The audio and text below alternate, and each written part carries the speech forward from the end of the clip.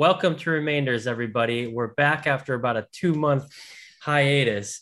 This is my first time seeing Pat. I could tell that the beard has not gotten any shorter in that time span. And I'm excited today to talk to you. Like I said, it's been 2 months. How have you been? What have you been up to? Welcome back, Darren. Welcome, everybody. I'm doing great. What have I been doing? I've been enjoying the end of summer with plenty of music and movies, which I guess is unsurprising given our relationship and interests. Yeah, I was checking out Riot Fest, which was a fantastic time. Got a couple other small concerts, a couple other big concerts with it too, but just been going strong with that. And yeah, been enjoying it. How about you? How about some updates on that project I've been wanting to hear about? Yeah, all's good. Yeah, I'm actually working out here, as Pat's saying. I'm working out here producing a documentary right now, and maybe it's a little too early to talk too much about it, but we're in post right now on that and getting further along. But that's why we've been kind of having to put Remainders a little bit on the back burner because every time I think we're gonna do it, I'm like, gosh, hold on. There's like, I got to put out some kind of a fire, and that's just the nature of that beast. You kind of have to be on call 24/7. So it's been awesome. I'm kind of glad to be in something and work with something that I'm not. It's a little bit unfamiliar territory, but yet familiar because I love movies and all of those things. But I've been doing that, and then I've been also trying to enjoy the rest of my summer. I went and saw Ghostbusters at Cinespia, which was awesome, and Nice. yeah, Jason Reitman did the intro to the Oh, film, right on. Nice. and it was cool. He gave a little bit of a nice little talk about his father beforehand, and that was Mm. really nice. Obviously, with him passing away this year, right before, or I think right after the Ghostbusters, the new Ghostbusters Afterlife came out, which by the way, I'm a fan of. I don't know if you'd seen it yet, but I really liked it. That's all right. I want to talk a little bit about that. But yeah, so there's a screening of Ghostbusters coming up here in Chicago at the Roosevelt Auditorium, I think, and it's got a full orchestra with it. So I was thinking about going that. I think I do have plans that night, so I'm probably not going to attend it, but that's definitely a good opportunity if you're here in Chicago. The Roosevelt Auditorium is beautiful, and it has been a kind of like a more popular thing, kind of a lot of the throwback movies with like a full orchestra. I know Lord of the Rings is a popular one with that, which I've always wanted to attend, but I have never gotten a chance to. Yeah, I would love that too. So wait, I want to hear your thoughts on the new Ghostbusters. That I, was a controversial movie for a lot of people. I don't think it was controversial for myself. It was all right. It was just it was pure nostalgia, which either people love or seem to really bothers a lot of other people for whatever reason. I don't know. I mean, I think you need to hear about the old cast members and what they're up to. It's not that the all-female cast version wasn't good. I mean, I enjoyed that for what it was, but it needed, like, it's Ghostbusters. Everybody wants to hear about the original cast, and Oh I yeah, think that's yeah. what they gave them. They gave them everybody what had been up to, what. I think it was a strong script. I think it was cool. The ending was a little like forced, like, okay, well, we got to show this character, so let's just throw them in here. But I still thought it was great. The And CGI I also Venkman. I like, think we could say it. So the CGI yeah, Venkman. yeah, and it was Egon. I'm still, sorry. Yeah, yeah, Venkman was there in the flesh, which was yeah. something that I don't think a lot of people expected. But at the end of the day, with I'm a fan of Ghostbusters. I always will be, and so I liked what they did with it. I like the new kind of like the new school like um, way of like these kids kind of figuring it all out and kind of like Right. unraveling the mystery, and that was Yeah. cool though. Like I like a new that's the new twist, right? But I also saw a movie that I didn't like very much, which I thought had such great potential, and I was excited about it. But I saw Don't Worry, Darling in the Mm. theater, the Chinese theater over here in LA, and so I imagine, having worked on some film sets recently, that all the people that worked on like the art direction of that film, because it looks so beautiful, it's like bravo, cheers to all those folks who did that because it looks so good. It's right up my alley as far as like 1950s, like mid-century, and it's shot, looks like in Palm Springs, and it's kind of just perfect, right? But the film itself just didn't hold up story wise. a lot of holes, very confusing at times. The acting, I thought, in my opinion, could have been a little. Maybe that was a product of the fact that like the movie wasn't super solid, but I thought some of the acting was a little poor at times. Um, and I was wondering if you saw that. Did you see Don't Worry, Darling? What were your thoughts? I have not seen it. I was mildly interested in checking it out. What was Olivia Wilde's like breakout movie with like Beanie Feldstein? What was it called? Booksmart. I liked Booksmart. It was pretty good. It was kind of like tagged as like the girl version of Superbad, kind of just given that vibe. I think that was her first movie. So, I mean, I was mildly interested in checking it out. To be honest, this is why I don't pay attention to celebrity culture. I get so turned off of stuff when I hear more about like personal controversies, which is that movie was just, I mean, you heard more about all the bullshit with Olivia Wilde and being on set with Harry Styles and all the other shit that apparently she didn't get along with Florence Pugh, which again, all this stuff I don't care about, but it's just like, you get inundated with it on social media. And so like, it just kind of turns me off of the whole thing. So I think the thing about all of that is that it's just like really good marketing. It's not unlike, the way that they used to spin stories back in the day. I think it's like the more people have, fodder to like, put on their TikToks or their Instagrams or talk about like controversies, and then it just spreads like wildfire, like some sort of bubonic plague. And then everybody is like, well, I'm going to go see the movie to see if any of that translates onto the screen. And it, lo and behold, it, kills the box office on opening weekend. So, I think we found also in that Johnny Depp trial, if anything came out of that of use for the public to understand, is that in that trial, they talked a lot about the way that they gauge stars these days and how popular they are in the social realm. And I mean, obviously it makes sense, that they're wanting to put somebody on the screen where people are going to go and see. So it's just a new way of Hollywood doing that. And I really think a lot of those stories were spun, and I think a lot of people fell for it. Yeah, we have people who are able to be marketed well in Hollywood rather than movie stars anymore. We don't really have movie stars. We just have kind of interchangeable actors who get their shot based on how well they can be marketed. Yeah, which is wild. Johnny Depp is one of the last movie stars, even though he's barely a movie star anymore now. Again, his personal controversies get more attention than anything he's acting in. So. I know, but is it? I mean, we have yet to see like what a box office might be after the trial with Johnny Depp. We have yet to see like what a big like movie that he carries, what it would do after that. So I think it remains to be seen with what the public really thinks of that, after the trial. Don't Worry, Darling, did that do well in the box office? I think it did pretty well. I think it did. Yeah, I think it did really well. And again, I can't imagine there's a lot of people leaving that movie thinking, wow, that was the best movie I've ever seen, because it wasn't. But I wanted it to be, and I saw it and supported it and think it's cool. I like Olivia Wilde. She's cool. I mean, I love Florence Pugh and Chris Pine. Both of them I think are fucking great. Chris Pine actually has a movie that is on my list for an upcoming episode. But maybe we could talk about that later. But I think the both of them are both awesome. So. Yeah, Chris Pine, a miss for me in this. I like him too. I think he's fine, but he plays like a villain. In this movie? Role. Yeah, it kind of plays like a villain sort of role, and it falls really short. But again, I don't know what that is. I don't know if the movie just was like it had too many holes and like the actors like didn't really have a leg to stand on or what. But I mean, that's my opinion. I'm sure if you're out there listening to me, you might say, Darren, you're an idiot. Let us know. Tell us, But anyway, it's been a good, year for pulling and seeing movies again, at least for me. I'm sure for you too. Yeah, you know what? I have not been watching much at home. I've been really kind of busy with work and just kind of doing other things, but that's been kind of getting me going to the theater a little bit more, but again, not even that much.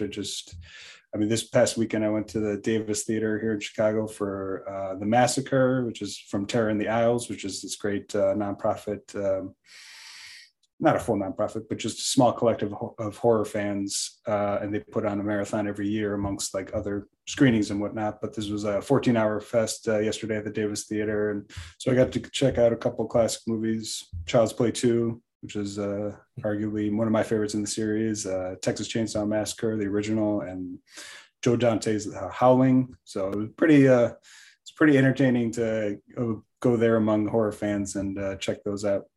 That's a long day.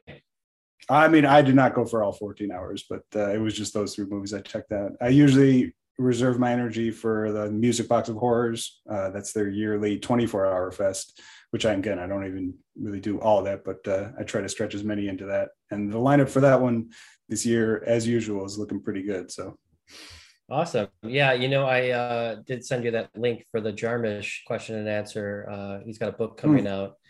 Did you get the tickets to that? No, I missed that.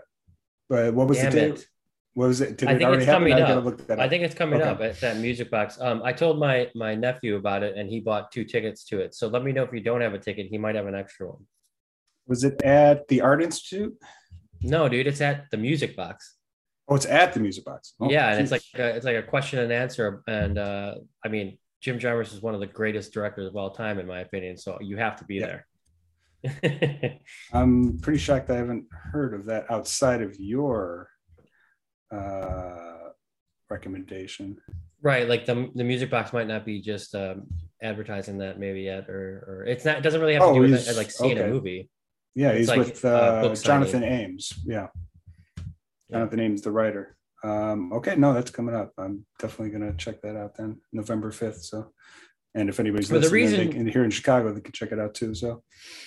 Yeah, I mean, the reason I told you about it is like, I don't know when the next time you're going to see Jim Jarmusch like sit down and like pretty much just answer any question. And on all of his films, pretty much, especially Dead Man on the Criterion Channel, he has this like question and answer like segment. It's like an hour long where it's just like he answers people's questions, and it's so enlightening and so cool that I just thought you'd really enjoy that. Plus, I pick up his book, of course. I think he may have had. I don't know, maybe I'm confusing it. Did he have an conversation with John Waters a couple years ago? Is that ringing a bell? Yeah. No, yeah, kind of. Yeah. Yeah. All right, cool. So in terms of other things, I asked you about some books that I should pick up. So I did pick up Finding Freedom on your recommendation, and a bunch of other ones that I'll talk about in a while. And I liked what you said about this this book. Sometimes like when you need a reminder of how good your life is, you can read a book like this of somebody who's been through some shit. Jarvis J. Masters certainly had been through some shit. I'm as you can see, not all the way through it yet, but a very good book. And it's Finding Freedom: How Death Row Broke and Opened My Heart. And I'm enjoying it very much. So if there's anybody out there that follows Patrick on social media, he's usually repping the really good books to read. And I find lately that the best thing for me to do to find peace in my life is to read. So thanks for that recommendation.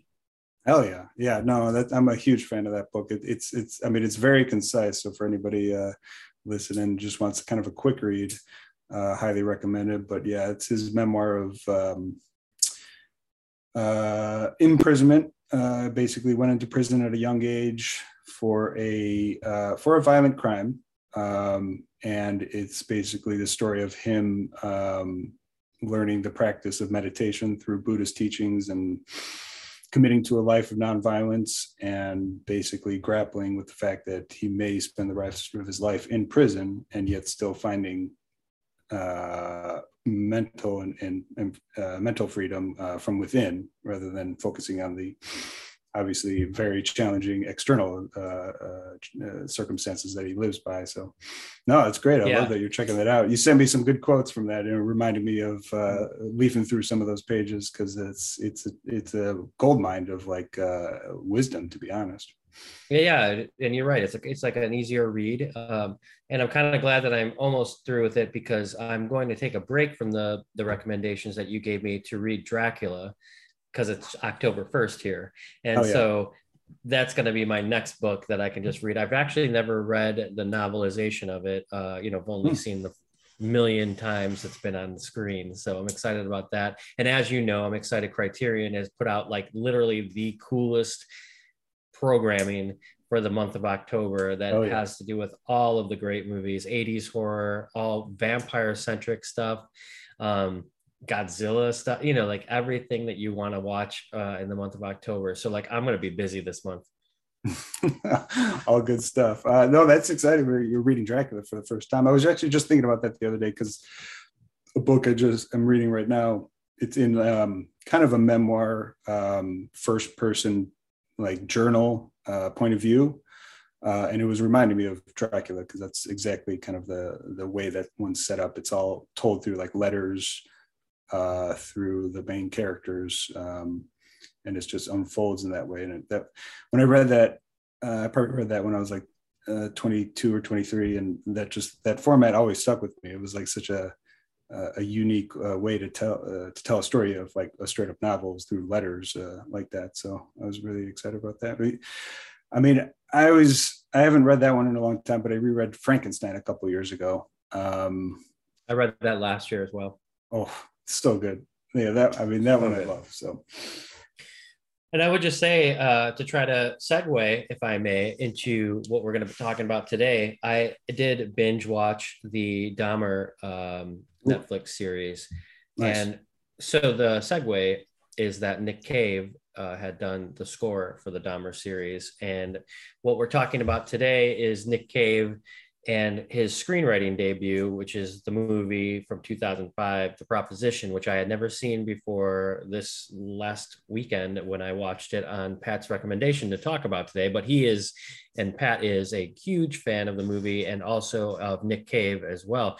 So just to break off that, something that's relevant to Nick Cave right now is that Dahmer series, which is playing on Netflix at the moment. Oh yeah. No, yeah, I'm like crazy huge fan of Nick Cave and his music. I've been a fan of his, so that's what's part of the reason why I chose this movie. I do love this movie, but this also was a personal pick because this is how I got into Nick Cave. I saw this in theaters when it came out in 2006, I think it is, and that was I had been familiar with Nick Cave's name. I knew like he was a musician, but I had never like owned any of his records or heard any full records of his. And so checking out this movie, I loved it like immediately. And then just seeing that it was the screenplay by Nick Cave, the music, which is one of my favorite parts of this movie, it's his and Warren Ellis's score. Just everything about the writing and the music like struck me instantly, like when seeing it in the theater. So I immediately went out and bought a couple records. I had seen the movie, and then like the following weekend, I went to Reggie's for a show downtown. And this was back when Record Breakers was on the upstairs part of Reggie's. Bought 2 Nick Cave records there, Boatman's Call and Murder Ballads, still 2 of my favorite albums of his, and was pretty much sold and being a huge Nick Cave fan ever since. And yeah, so I'm definitely excited to hear your reaction to this movie because this is the first time I've revisited it for a few years now. And I mean, I had a blast watching it. It's a pretty intense movie, and yeah, I'm excited to hear what you thought about it. Well, the thing about this film for me is that, like, obviously, when you tell me about something, I'm kind of never sure what I'm going to get. Like Bone Tomahawk, for instance. When you told me about that, I was kind of like, okay, what am I getting into? And the whole movie was awesome, of course. And I know that you probably had recommended that movie to me because of Kurt Russell, but like that ended up being one of my like favorite films of that year. I think that was 2015, but like I hadn't seen it, until nice. Last year or 2 years ago when you recommended it. And I was like, damn, I can't believe I missed this one. It was so brutal towards the end. It just like, it really made you wait for that. And so anyway, that is like a Western type of feel film. And so is The Proposition, set in the Australian kind of, I wouldn't say the outback, but it's like in a town, an old Western town in Australia. And the first thing that struck me about this film was, holy shit, there's a lot of flies in this film. And especially like the actors, like Guy Pearce, like he doesn't wince at all. None of them do. And it's almost kind of cool as an actor. Like I'm sure they had to train at how to like not let these flies bother them through the movie. Because if you see the film, to everyone listening to us here, when you see the film, I mean, there's a shitload of flies. Like I don't even know, like, is that real? Like, do you know, like, is that place just like a fly haven? Because it was like every scene was filled with these never ending plague of flies. I mean, from what I understand about Australia in general, I mean, it's a fucking madhouse of bugs and animals that are going to either annoy the shit out of you or potentially kill you. So that didn't like surprise me. I mean, this is set in the 1880s. And every person in this movie is filthy except for the few people running the show. And so yeah, the flies just kind of do hover around and just add to the whole ambiance of it. But yeah, that's a good point in terms of like there are flies all over, and yet you never see anybody like actually have to deal with or get annoyed with the flies. I was listening to the commentary, and there was a lot of talk about how Ray Winstone, who plays Captain Stanley, and how he was having trouble as an actor dealing with the flies, but none of that shows up like on screen with his character though. So obviously there was an intense heat, and obviously the resulting flies from that during the shoot. Winstone, great in Gangs of New York, right? I would say his most claim to fame for me is Gangs of New York. It's been a long time since that's probably my least watched Scorsese of his major ones. Gotcha. At least I need to rewatch that one.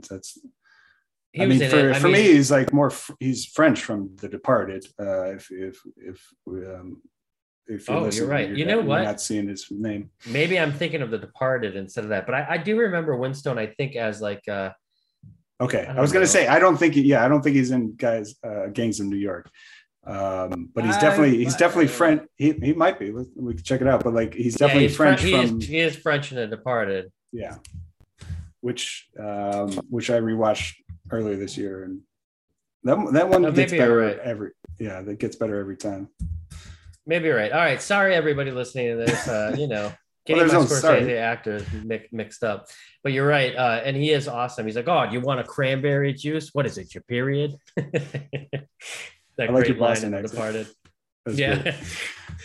But yeah, so I loved all of I like Guy Pearce. I just want to say quickly, this is around the time I would think, like I think 2001 was Memento, Christopher Nolan's great film with Guy Pearce. And so this is like following a couple years after, basically another Guy Pearce gem. And he's a great actor, you know. He's so great. I was listening to a podcast and they were talking about Memento, and apparently Brad Pitt was originally going to be playing the main character in that when Nolan was trying to get that off the ground. And I think Brad Pitt may even be a producer on that. I don't know. But I remember them saying that his stardom would probably eventually overshadow the movie itself. And so I think that's why they ended up going with like a lesser known actor, Guy Pearce, as a result. And for as much as I love Brad Pitt, I kind of agree with that. Like, I think Guy Pearce is fucking perfect in Memento. I love that movie. Oh yeah, totally. But I could see Brad Pitt in that, actually, now that I think about it. I'm actually a big Brad Pitt fan, especially more so now. Speaking of Brad Pitt, I mean, yeah, I think you and I are both really big fans of Jesse James and the coward Robert Ford. So good. That's another Nick Cave scored film. The Assassination of Jesse James by the coward Robert Ford. That's the full name. Yeah. 2007, Brad Pitt. It's a tongue twister. Yeah. I love the score in that, by the way, and the cinematography in that film is like unparalleled. It's so beautiful. Yeah, so I was excited to hear that. I know we haven't really talked about that movie too much, but yeah, I know I'm a huge fan of that. I may have sent you like a clip of the score, but it sounds like you've kind of dove into that. Nick Cave actually shows up at the end of that movie in the bar scene playing a violin, his little cameo in that movie. So, but I also sent you Nick Cave and Brad Pitt go way back. That movie Johnny Suede that Brad Pitt made in like 91. So this was like the same year as what's the road trip movie with the two women? Jeannie Davis and Thelma and Louise. Thelma and Louise. So the same year as Thelma and Louise, with Brad Pitt making his big debut in that one. He made this movie Johnny Suede, which I actually haven't seen, but he plays a character with his pompadour that looks like Johnny Bravo, which obviously I'm assuming this has something to do with each other. And Nick Cave has a couple scenes with that in that movie with Brad Pitt. So they definitely go back a long way in their working relationship. Yeah, and I think I sent you a link just recently that they're doing a art show together, Yeah, yeah. which I thought was pretty cool. It's a pretty cool duo, you know. But Nick Cave in general, seems like he's been busy, and I think you told me something about his. So, like, why this? Has he done any other screenplays other than this film? Like, what's his story? Yeah, he did a screenplay with this director. The director is John Hillcoat. John Hillcoat also directed the movie The Road, the Cormac McCarthy adaptation with Viggo Mortensen, which I rewatched a couple years ago, and it definitely I liked it much better the second time watching it than I originally saw it. I'm a huge fan of that novel, obviously, but the movie's great. Well, so Nick Cave, he wrote a movie which I've only seen clips of, Ghosts of the Civil Dead. It's from the 80s, set in prison. And like I said, it's the same director, but I think those are the only two scripts that he's successfully had produced.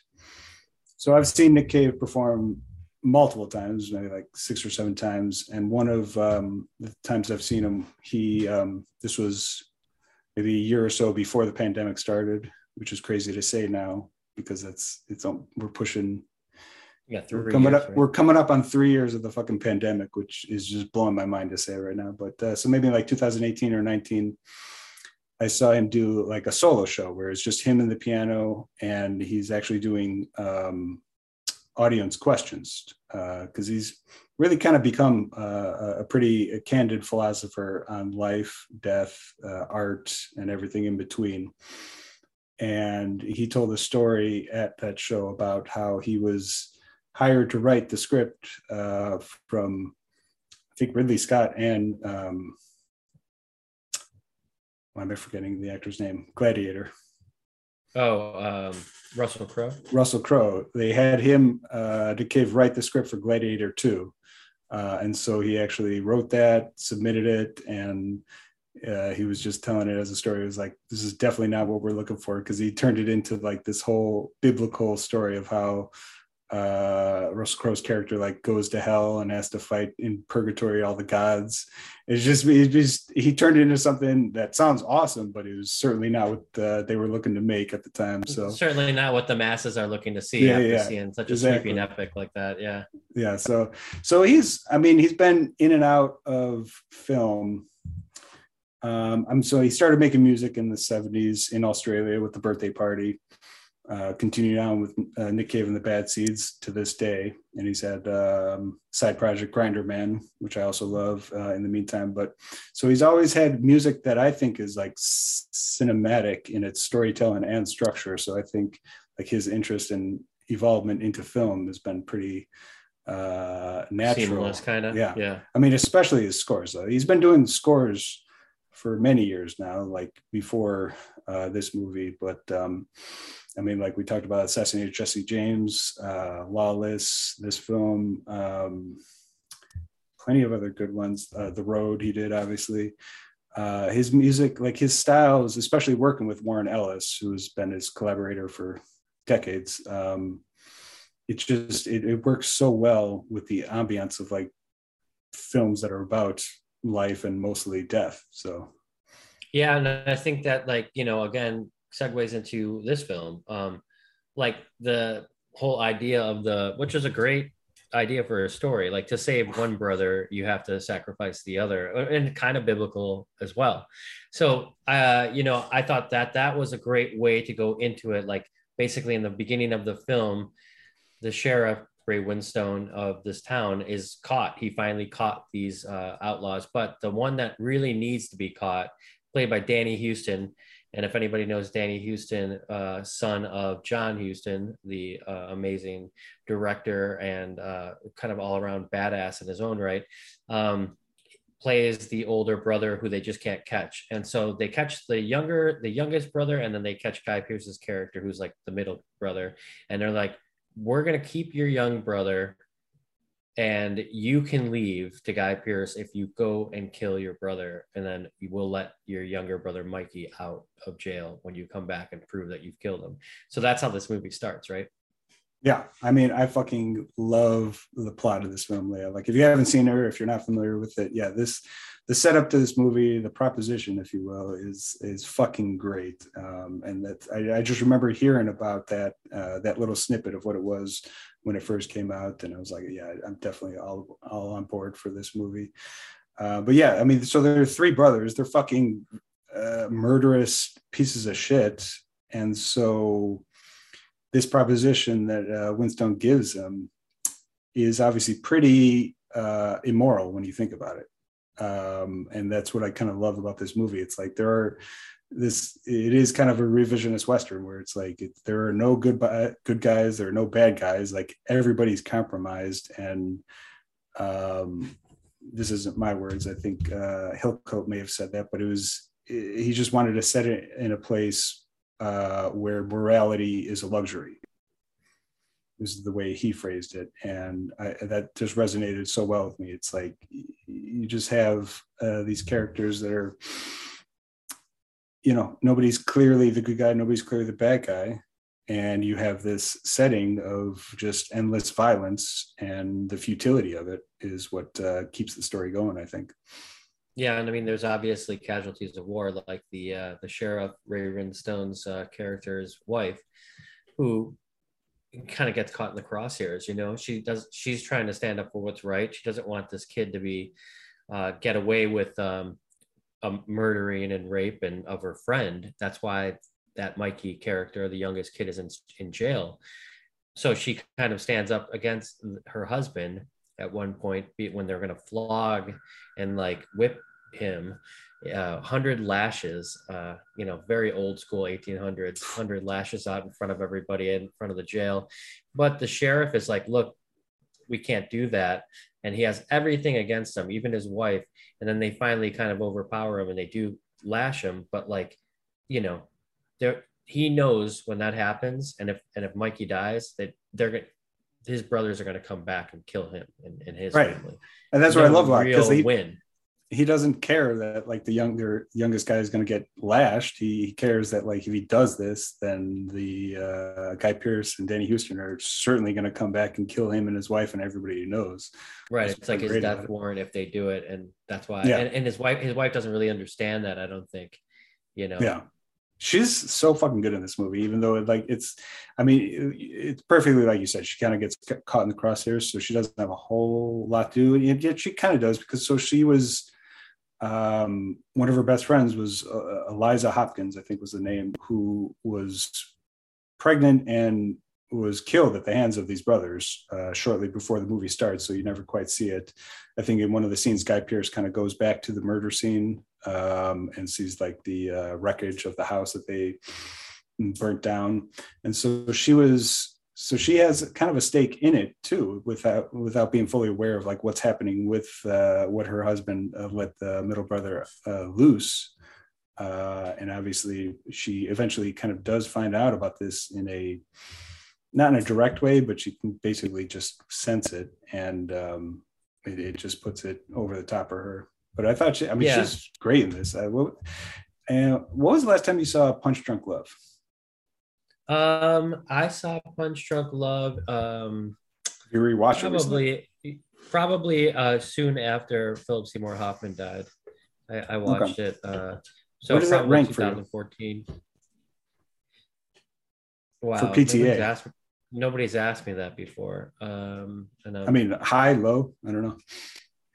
I don't know, in the middle. I mean, look, I love Punch Drunk Love, and I love like so much about it, especially the way it's shot. Yeah. But it was like it was kind of like Paul Thomas Anderson when he does movies like that like, I don't know, they just kind of go off where he wants to take you, kind of. And it's a good story, but it doesn't really have, like, in my opinion, any rhyme or reason. It's kind of how Licorice Pizza is for me too. Like it's just like it's like a story, but there's no, I don't really feel like there's any moral to it or anything. It's just like an interesting character study on, like, two people in love, and like in a weird sort of way, and the way they behave because of it. Like, right? I mean, at the end of that movie, I don't really feel like you get anything out of it. Meaning like story wise, like there's no like complete story. It just kind of like there's a path of like two people falling in love, and Yeah, let's see how these two characters do it. I don't know. for sure.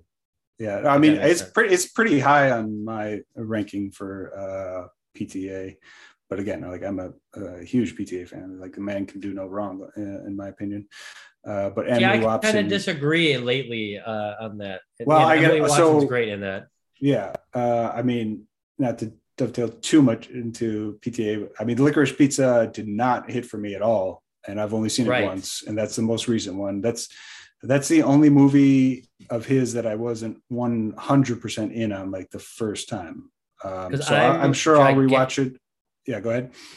No, I'm sorry. I mean, but I'm like, it's like when Paul Thomas Anderson hits, it's like no movie can beat it. Like Inherent Yeah, Vice, I kind of watched like not as focused as I should, so I got to go back and watch that. And I of course love Joaquin Phoenix, but yeah, we don't need to get on a whole Paul Thomas Anderson. I just want to say, Phantom Thread, fucking loved, and I know a lot of people didn't like it.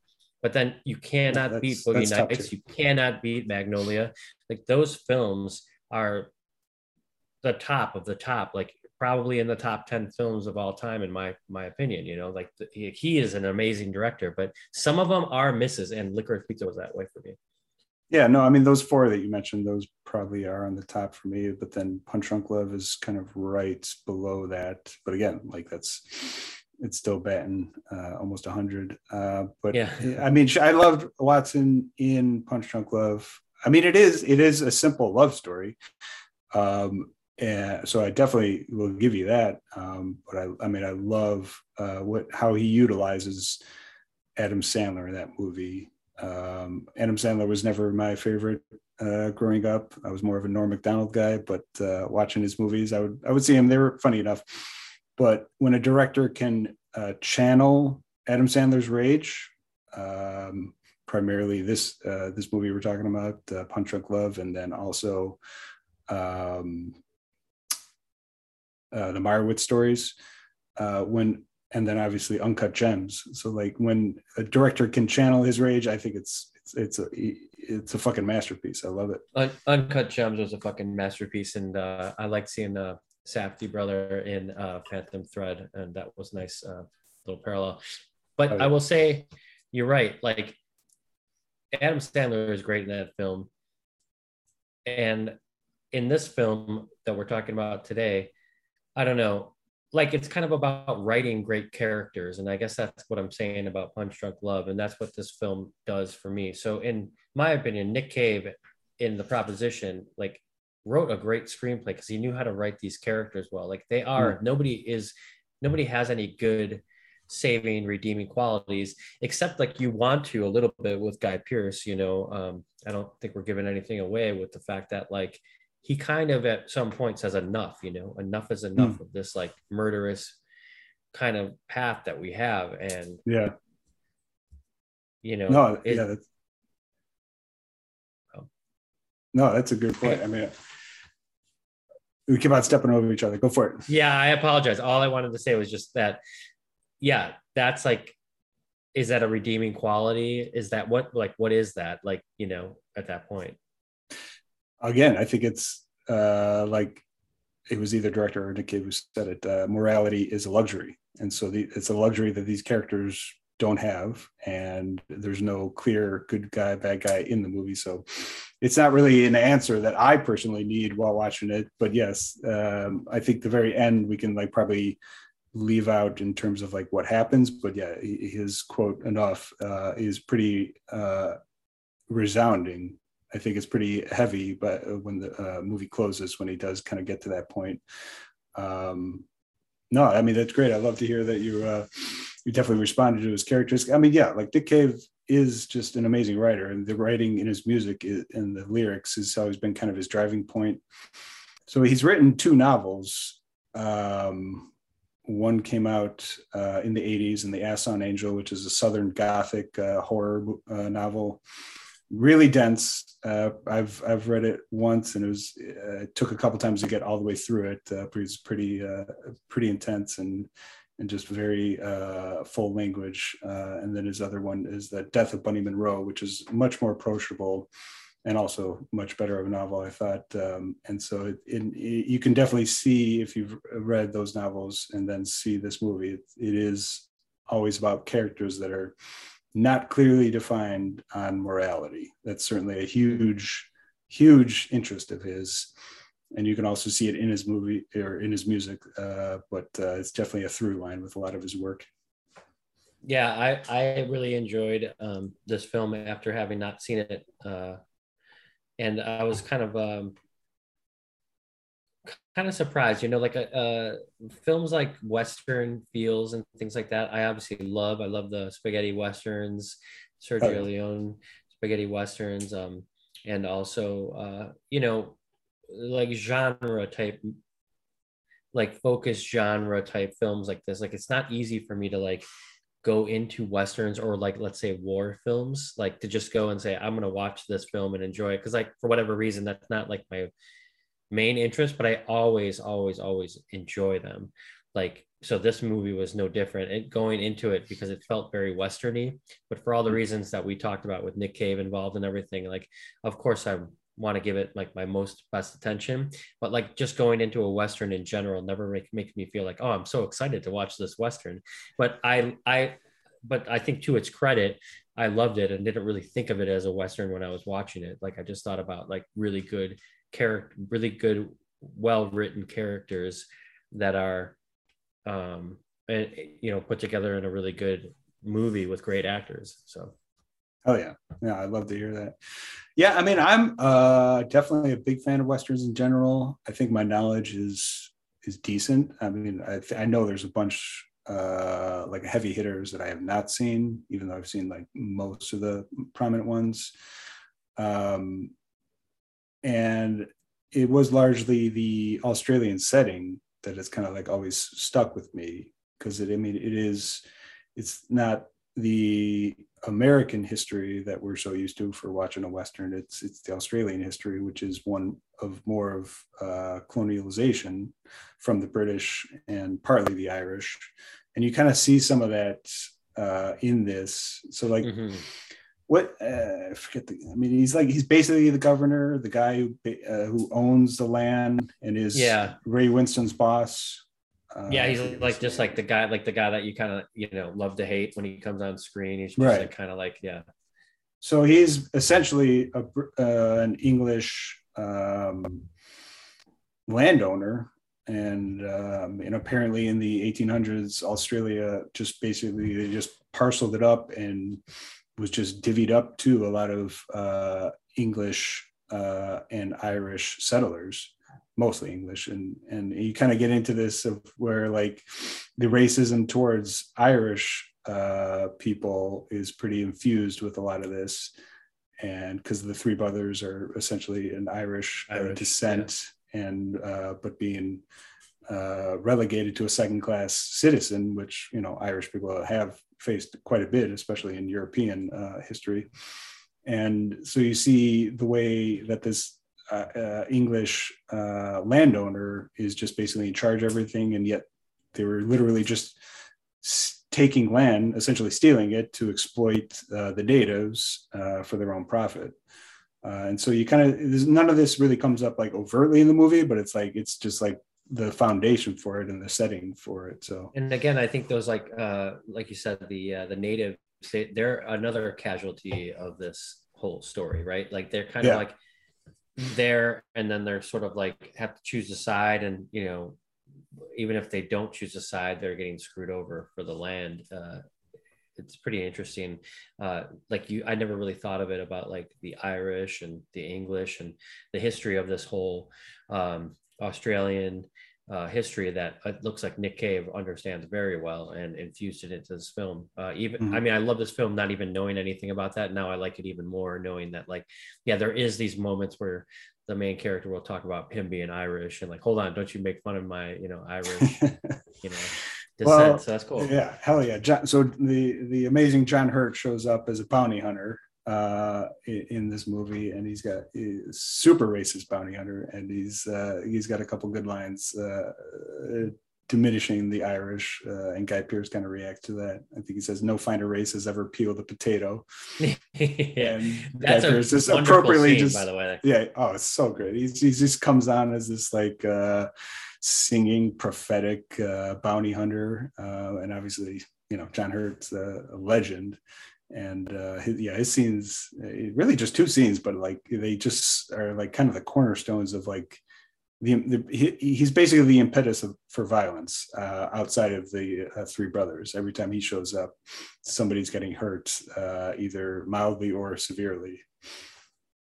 Yeah, and he is definitely like a force to be reckoned with on screen. I mean, he just commands attention, and I feel like he's just like looked like 100 years old his entire career. Like that guy is always like kind of just like have this great weathered face, gravelly voice, and he, he stands toe to toe with like the main bad guy character. You think he kind of gets taken and you're not going to see him again until he shows up a little bit later. And that's a nice little back and forth between those two characters. I really like that. I love in his death scene, he's basically reciting poetry as he's dying of a gunshot from the hands of Danny Houston. And they just have like this like intimate moment, like talking to each other, basically understanding that he's about to kill him. But it's like almost kind of biblical in a sense, just like of them like grappling with death and the way he responds to it. I love it. Yeah, totally. And you're definitely right. He's been old. I mean, you watch Alien. I mean, John Hurt is the original character to have an alien burst out of his chest, and even that movie, like he looks like an old guy, and yet he's just like barely even a middle-aged worker in that movie from the 70s. And he already looked like he's getting ready for old age. He's just one of those guys who just was always looked kind of old. John Carpenter kind of falls into this category where it's like, even as a young man, he looked like an old man. And so he just progressively looks more appropriate the older he gets. Agreed. Yeah, it's interesting with John Carpenter, because I always felt like, even when they show like old like stuff from like Halloween, and you're kind of like, he always just looked like he was like 75 years old, It's interesting. It basically did, just not as great. And so again, it was just a 40-year transition into gray, and he's still crushing it. He's got a new, I need to check it out. Speaking of Carpenter, he's got a new documentary / concert film about his live performances. Really? Did you ever get a chance to see him live? No, I mean, I recently saw Danny Elfman live, and that was like so cool. I can't imagine seeing John Carpenter perform some of his stuff live. It was great. I mean, I got a chance to see him twice. I mean, so he's put out a couple original music albums in the last 5, 6, 7 years.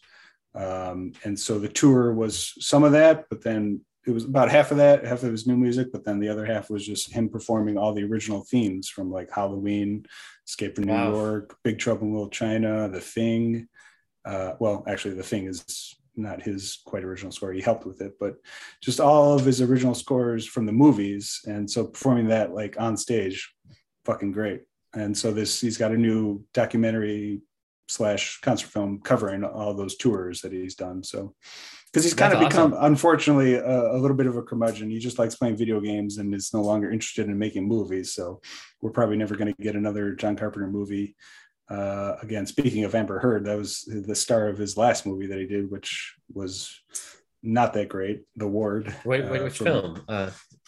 His last movie was The Ward, I think 2009, with Amber Heard. And that was just... It landed with the thud. It wasn't that great, and he's just been pretty vocal about like directing is a young man's game, and I can't compete with it anymore. So, man, it's not the last. That's not the only time I've heard that people saying directing is a young man's game. I actually met with a guy who worked on The Goonies, and like his last thing he did was on the Friends series, and he was just basically saying like when I started on like the TV stuff, I just realized like this is a young man's game or young men and women's game. I'm not like I'm out of it. I wonder why that is. You know, I don't know. Because you're accountable for 1,000 moving parts that are all going at the same time, and that's a unique skill set in anything, especially something creative that is involving millions of dollars. So I'm not a director, but from what I understand, that's one of the biggest challenges of it. So, and not to go off topic too much, but just kind of like again working in this film industry a little bit, when you have people and about like Wes Anderson's or Quentin Tarantino or different directors who seem to be the nucleus of their films, and they've written them, they know how they want them to look, and you just basically have people around you who are going to make your vision come to life because you have already proven you could make the money. You've proven that people are coming to see the films and that they're like going to be like artistic legendary films for all of time. They're going to go right into that category of like legendary director. Not obviously there's a small group of people that have that carte blanche, I guess, final cut, as you would say, or like that they are the nucleus of this whole thing and everybody just has like the worker drones around them to make that vision come to life.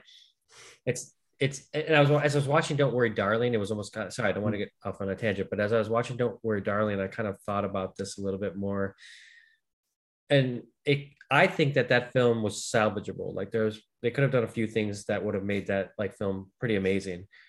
But there's so many people involved, and there's so many people that are like, no, we're the ones putting up the money, so it goes this way or blah blah. Yeah. Like there's so many moving parts to some of these things. If you don't have that nucleus, that person that like just sees it for like all of the reasons I just stated, I think you can come out and like the public could see something and say like, yeah, this doesn't make any sense. How did they think that this was going to like be a great movie? It's like, well, maybe they didn't. It was just that there was like one person that like pulled the strings and said like, this is what's going out. And then like everybody else had to kind of like succumb to that. So anyway.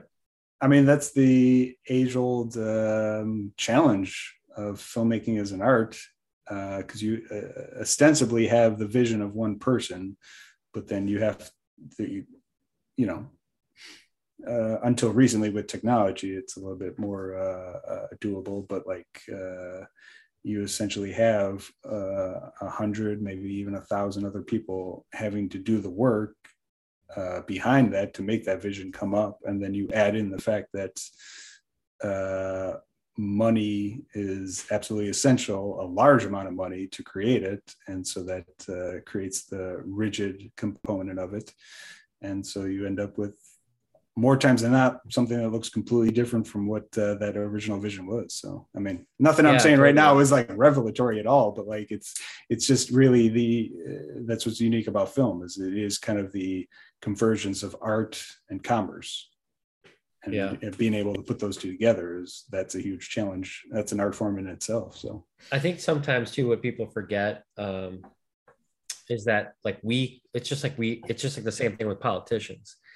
We control that, like whether or not we go to see the films, whether or not we vote for that politician, like the public, if you're going to have a career and we love you, like you have to continually do and make good choices on the things that you're going to put out, like because the public want to see you and perform because you're a performer well and in something that they like, right? So like the choices that actors make and all those kind of things are really important because the public at the end of the day is going to decide whether or not they have a career, going forward. Yeah, I mean, in theory, we've had that challenge recently, whether or not somebody gets voted out of office and whether or not that is real. So, but yes, well, so in theory, that's the idea of how democracy works. So, well, but that's a whole other conversation. Well, yeah, but even for the proposition, I mean, like this film couldn't have been. I think it said it was like $2 million to make or something like that. Yeah, that sounds right. In 2005, that would probably be a lot of money, but not like a shitload of money, right? So you probably at that point have people that are like really believe in the script, right? the people that really believe in like making this film, because it doesn't feel like a big budget movie. It feels like a bunch of people coming together to make something because there's like really, really important artists connected to it. Hell yeah. Um, where, I mean, let's keep with Nick Cave. Where do you stand on Nick Cave? How I much like have you listened him. to? I like him. I don't know enough of him. You know, it's Okay, Nick Cave is that's like mostly it's because I've brought him up to you multiple times, and I know you responded well to the Grinder Band albums that I sent you. yep, But I'm yep. just you haven't heard a lot of his Bad Seeds albums. No, and that's the thing is that I feel Okay. like Nick Cave is like also one of those artists, kind of like the Clash was for a while for me. Like I just kind of don't understand it a ton.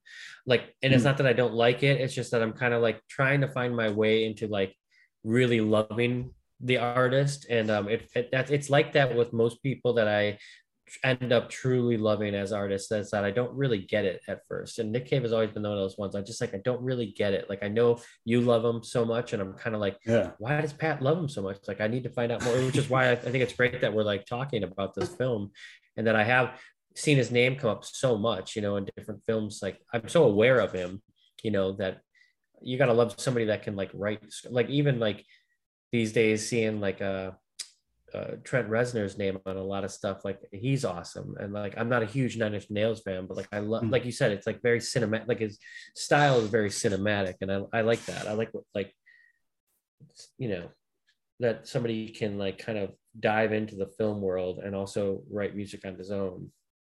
Oh Great way yeah. to be. The guy from Paul Thomas Anderson, Johnny, Johnny Greenwood what's his name? Yeah, he's fucking amazing, and from Radiohead. obviously very cinematic. Yeah, he's in Radiohead. Same deal. No, his scores are great. I mean, yeah. Speaking of Nine Inch Nails, I was kind of with you there. I've always liked them, for sure, but I never like rushed to listen to their music. I mean, I've listened to all the Nine Inch Nails albums over the years, and certainly all of his scores.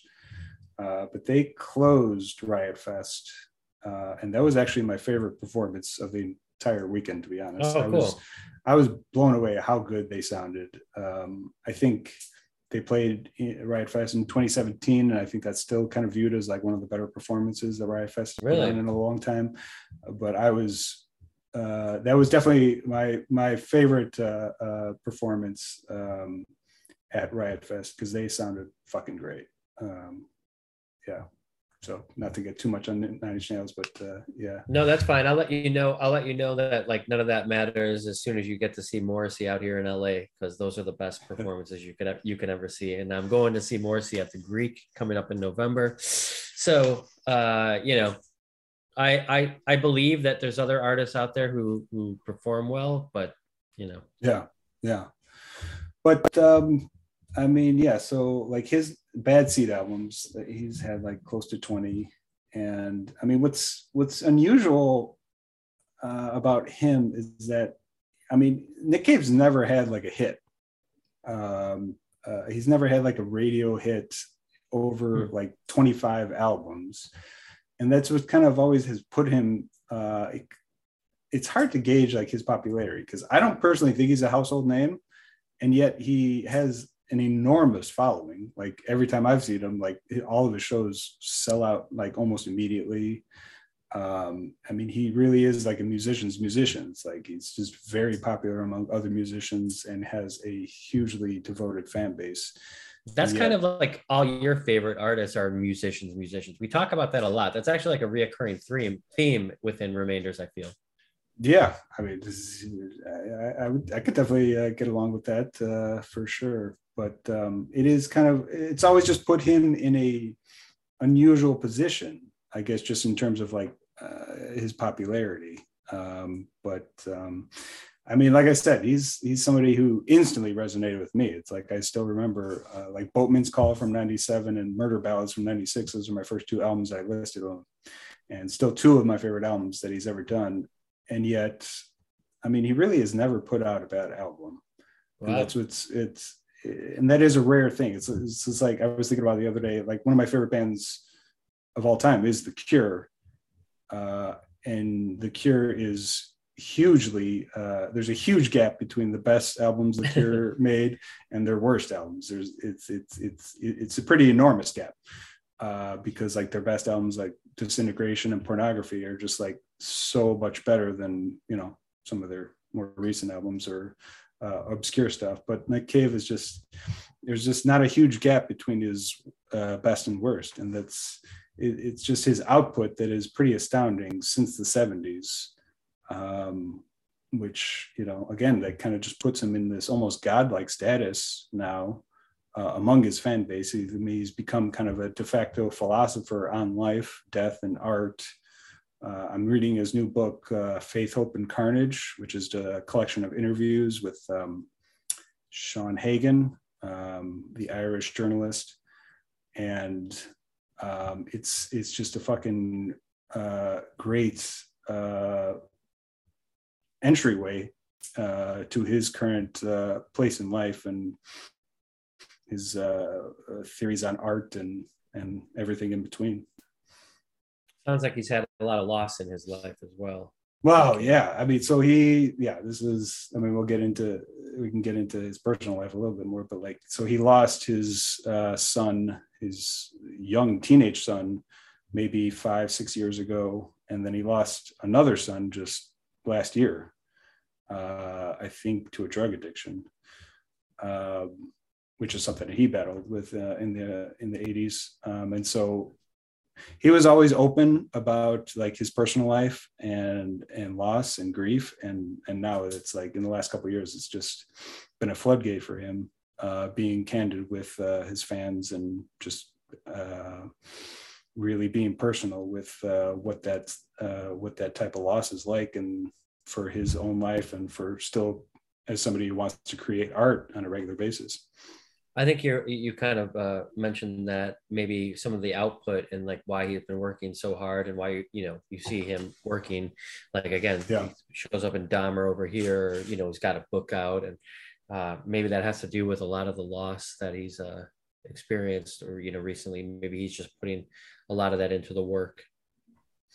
No doubt about that. Yeah, I mean, he does seem to have a new score come up every. So he did Blonde, which I have not watched yet, which is getting like a lot of fucking hates. I've seen on film Twitter. People are like not acting kindly to that movie. I haven't watched it yet, but that's Andrew Dominik. That's the director of Assassination of Jesse James. And he also did Killing Them Softly with Brad Pitt. Nick Cave and him, the director, Andrew Dominik, they go back a long time. And so that's kind of their connection with him scoring Blonde. And I'm excited to see it. I just found out that Adrian Brody's playing Arthur Miller. I saw that too. Perfect casting. Yeah.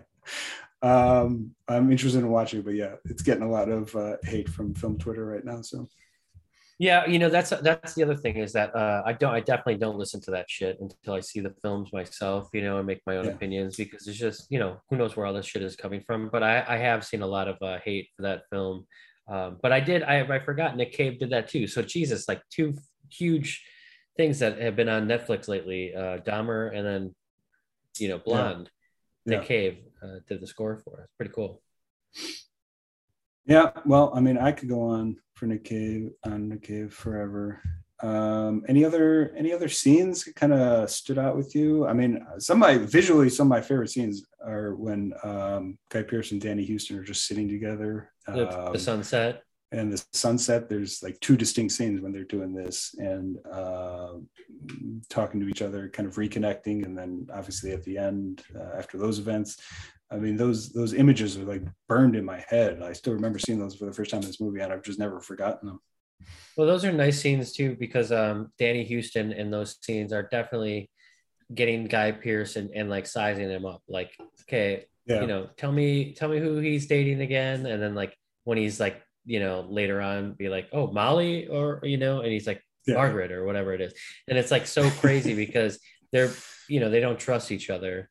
Right. He kind of knows fully why he's there. He's probably there's some other like sidebar deal. So even these brothers who are supposed to be blood like are playing each other, and those scenes are kind of extra special for that they're kind of sizing each other up during these like normally beautiful moments with your brother watching the sunset in the Australian, night cover of night.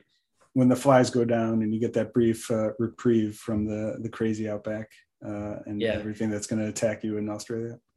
And I mean, I definitely think there's like a lot of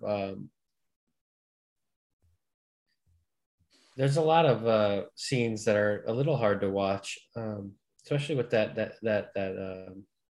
vlogging scene with the mic with the younger brother. You get the idea that like maybe that brother is a little more innocent and maybe a product of his brothers, and like just kind of what he's supposed to be, because he's like scared the whole time. Like he's like, when you feel like he doesn't, I don't know. Maybe he seems pretty simple-minded and terrified of most everything. And then when you think back, like his entire life is like maybe what, 20? Young, super young. He's like this terrified, simple-minded kid, but he's probably been raised by these two rapist murderers.